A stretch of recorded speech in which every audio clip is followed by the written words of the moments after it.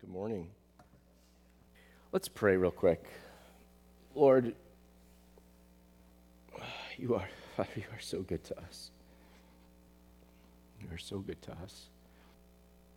Father, I pray today as we spend time in your word that you would just reveal yourself to us. Lord, that you'd remind us of old things and show us new things. Lord, we want to know you. Lord, we want to know you. So, Lord, use this time and this place and these people, Lord, that we would know you. In Jesus' name, amen. So I got to be totally honest with you guys. So when I'm putting together a message, it usually happens in one of two ways. I either get something weeks in advance and just sort of marinate on something, or I get it at the very last minute, and not usually anything in between. And so this is one that was literally at the very last minute. We put together a schedule for, Nathan's sabbatical months ago. And I've been saying to the Lord, where do we go with this? And so I know that this is a God thing because Jules picked out songs long before this word, and even what Bert shared long before I had this piece. But here's what I know this morning is that God is incredibly faithful. He's a good father. And really the only kernel that I've had over these last couple of weeks is this picture of, right, today is Father's Day. Let's talk about our Father. And that's about as much as I had. And I'm not usually, thematic or, those sort of focuses, but I just felt like God just kept saying, just reveal me as Father. Reveal me as Father. And obviously that we could have this conversation about God our Father for 30 years. We're gonna do this in 30 minutes. And not even begin to scratch the surface. But I do want to look at this one really sort of narrow sliver of God our Father in the context of Father's Day, of looking at God the Father as our provider, right? And I think if you were to ask many of the men in the room who are dads, they would tell you one of the first words that they would offer you if you asked them sort of what areas of responsibility do they feel as a father, they would tell you to provide for their family. And so we know that, we looked at this a couple of weeks ago, right? In Matthew, it talks about even those of you fathers who are evil know how to give good gifts, how much more our Father in heaven. And so we know, and many of you have experienced time and time again, your Father in heaven providing for you. But I want to look at a really foundational, really key provision from our Father this morning. I want to start with a verse that I think probably most of you know, and maybe even some of the younger kids who are in here. If you got your Bible, flip over into John 3, verse 16. Does anybody know that one? John 3:16? What's John 3:16? That's like foundation stone, right? For God so loved the world that he gave his Son, that whoever believes in him should not perish but have eternal life. If you want to talk about a father providing, right, at a really core level, right, that one verse, maybe more than any other verse in the entire Bible, speaks to the heart of God as a father towards his children, right? He so loved the world that was at enmity, at war with him, right? That he didn't think about doing something, he didn't plan something, right? He took action on behalf of us by sending Jesus, his only begotten Son, to open for us a way that wasn't open in order to have relationship with him as a father. Right? Jesus talks about this later on. Right? There's no other way to the Father except through him. So if there's no way to the Father except through Jesus, guess who opened that door? The Father started that. If you look at this, if you really dive into that verse, there's a couple of key pieces here I want to tease out because these become sort of hooks that link into the next couple of pieces that I want to talk about. The first one is that word believe, right? For God so loved the world, he gave his one and only Son, that whoever believes in him, whoever has faith in him or upon him, whoever entrusts themselves to him or commits to him, has eternal life, perpetual life, never ending, everlasting. Bob Robitaille talked a little bit about this. He's got that picture of a rope, right, where we sort of are aware of a rope that, this portion of the rope that goes all the way around the sanctuary and out the door into eternity. We're aware of this piece. But what God has set up for us through Jesus is everlasting life, the rest of that rope, forever. We can't even, Scripture talks about he set eternity in the hearts of men, and we can't fully wrap our minds around that. But we know that it's in there. But see, for God, I don't believe that this is just about eternal life. Not at least as we think about it, right? Because you can think about it. I could do a lot of things forever that would make me absolutely miserable an hour into it, a year into it, a lifetime into it. This isn't just about life going on forever and ever and ever. This is about significantly more than that, which goes even deeper into the heart of our Father. Right? Bert read earlier this morning from Jesus' prayer towards the end of chapter 17. I want to ask you to just flip back there for a second to the beginning of that prayer, right, where Jesus starts. This is his high priestly prayer. Because Jesus starts to put some definition to what it means, what eternal life actually is, what it actually means, what God the Father sent Jesus to open for us. I love places in the Bible where if you can connect a couple of dots, God builds in the definition of something. Right? I don't have to wonder what God's talking about. This is one of those places, right? For God so loved the world that he sent Jesus, his only begotten Son, that whoever believes in him would have eternal life. Listen to this. This is John 17, verse 1. After Jesus said this, he looked towards heaven and prayed, Father, the time has come. Glorify your Son, that your Son may glorify you. For you granted him authority over all people, that he might give eternal life to all those you have given him. Now this is eternal life, that they may know you, the only true God, and Jesus Christ, whom you've sent. I've brought you glory on earth by completing the work you gave me to do. And now, Father, glorify me in your presence with the glory I had with you before the world began. If you journal, if you write in your Bible, underline, highlight 17:3, right? It's the definition of eternal life in God's eyes, that we would know him. This isn't just about turning on a faucet that never ends. This is about turning on a relationship with our Heavenly Father that never ends. That's not my definition, right? God's defining this. This is eternal life, that we would know him. His heart as a father is to be known. So much so that he would send Jesus to open the way for us to do that. You want to celebrate something on Father's Day or ponder something on Father's Day?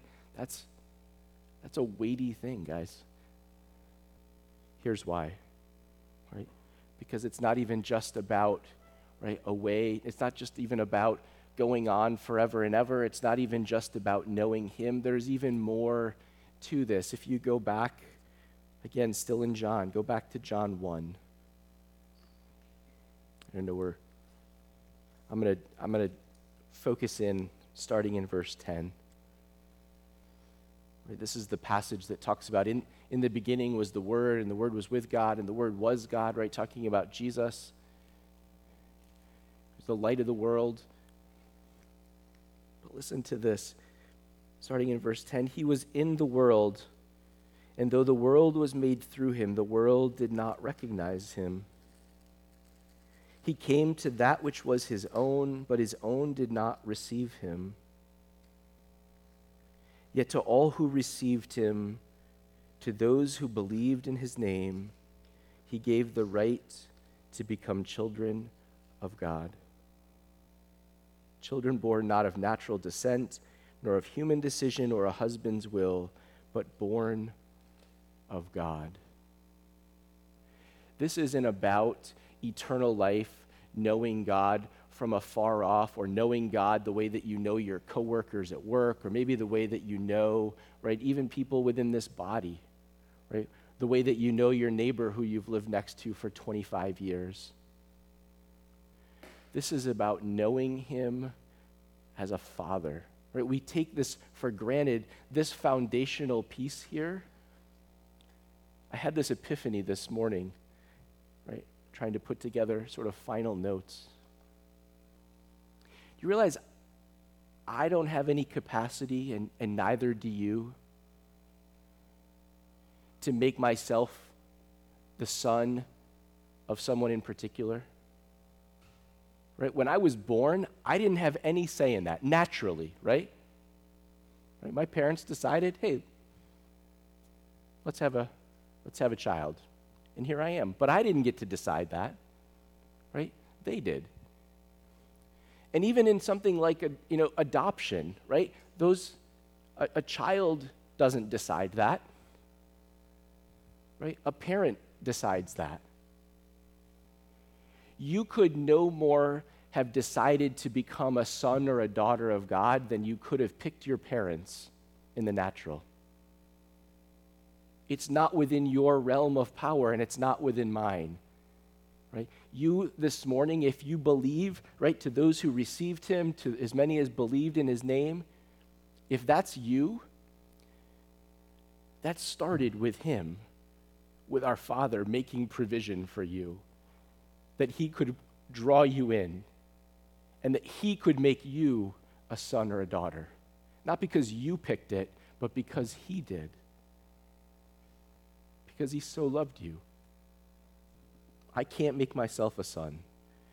It starts with the will of the Father. Greg Chandler last week mentioned about the story about Jacob and Esau and the birthright. Right? He touched on it just briefly. Some of you are probably familiar with that story. Right? Esau goes out, hunting all day, I think. He comes back in, and his brother deceives him. Right? He manipulates him into selling his birthright. Right? Now, whether you think Jacob is a big jerk or not, right? That dynamic aside, Esau gave it away for a bowl of soup. He still made a choice. Jacob is a jerk, but Esau sold it. Our birthright came not from a brother who was deceiving us, who was manipulating us. Right? What this talks about in John 1 is not just a father creating a way for us to become children, but of a son who through submission shared his birthright. My access to the Father is only because of Jesus, God's only begotten Son, who came willingly, submission, right? Not deceiving his father the way Jacob had done, right? But submitting to his Father to make available for me a birthright that I couldn't possibly earn, right? Because that's the other thing. You can't earn your birthright either. You can't pick the order in a family, right? You're either first or you're not, right? And the birthright went to the first, who was Jesus. And it's only because of his submission to the Father that we have access, that his righteousness is counted as ours, that we can draw near to the Father. Right? You can't earn a birthright. It can only be given to you. So God the Father, who so loved the world, sent us Jesus, his only Son, who was the only one entitled to a birthright, who was the only true heir. He sent Jesus to lay down his life that we might lay hold of a portion of his birthright. Now listen, we know Scripture says God has still given him, right? Part of Jesus' birthright is he's got a name that's above every other name, right? That it's the only name by which men can be saved, right? That is not part of what is my birthright anymore, right? That's still something unique to him. But I'm an heir and a son because God loved me and Christ laid down his own right, his own life, that I could have a portion of that. One of the commentaries that I like to use putting together messages said it this way. He says, the Son of God became a son of man, that the sons and daughters of men might become sons and daughters of God Almighty. The Son of God became a son of man, that the sons and daughters of men might become the sons and daughters of God Almighty. That's a Father who loves you, not from afar, but a Father who loves you and has made a way for you to be up close, near, intimate, knowing, in relationship forever. I want to wind down with this. Over in Galatians, in chapter 4, the Apostle Paul is writing, and he says this, what I'm saying is that as long as the heir is a child, he's no different from a slave. Although he owns the whole estate, he's subject to guardians and trustees until the time set by his father. So also when we were children, we were in slavery under the basic principles of the world. But when the time had fully come, God sent his Son, born of a woman, born under law, to redeem those of us under the law, that we might receive the full rights of sons. And because you are sons, God sent the Spirit of his Son out into our hearts, the Spirit who calls out, Abba, Father, so that you're no longer a slave, but a son. And since you're a son, God has also made you an heir.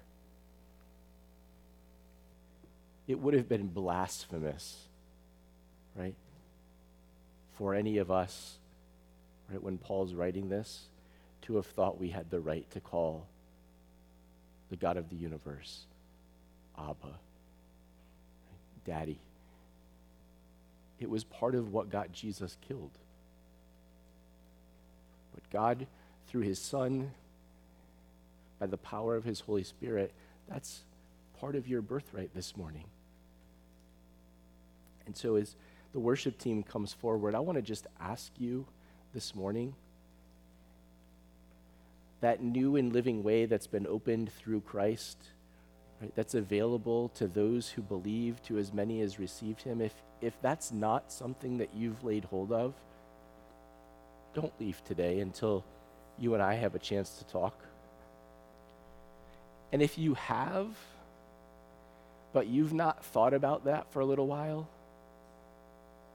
or maybe not thought about it in this way, this morning I want to encourage you, right, on Father's Day, before your Father to just acknowledge that. Regardless of everything that's going on right now around you, He loves you. He made a way for you. A way for you to love Him up close. The way a daddy loves his son, the way a daddy loves his daughter. That's what He's opened up.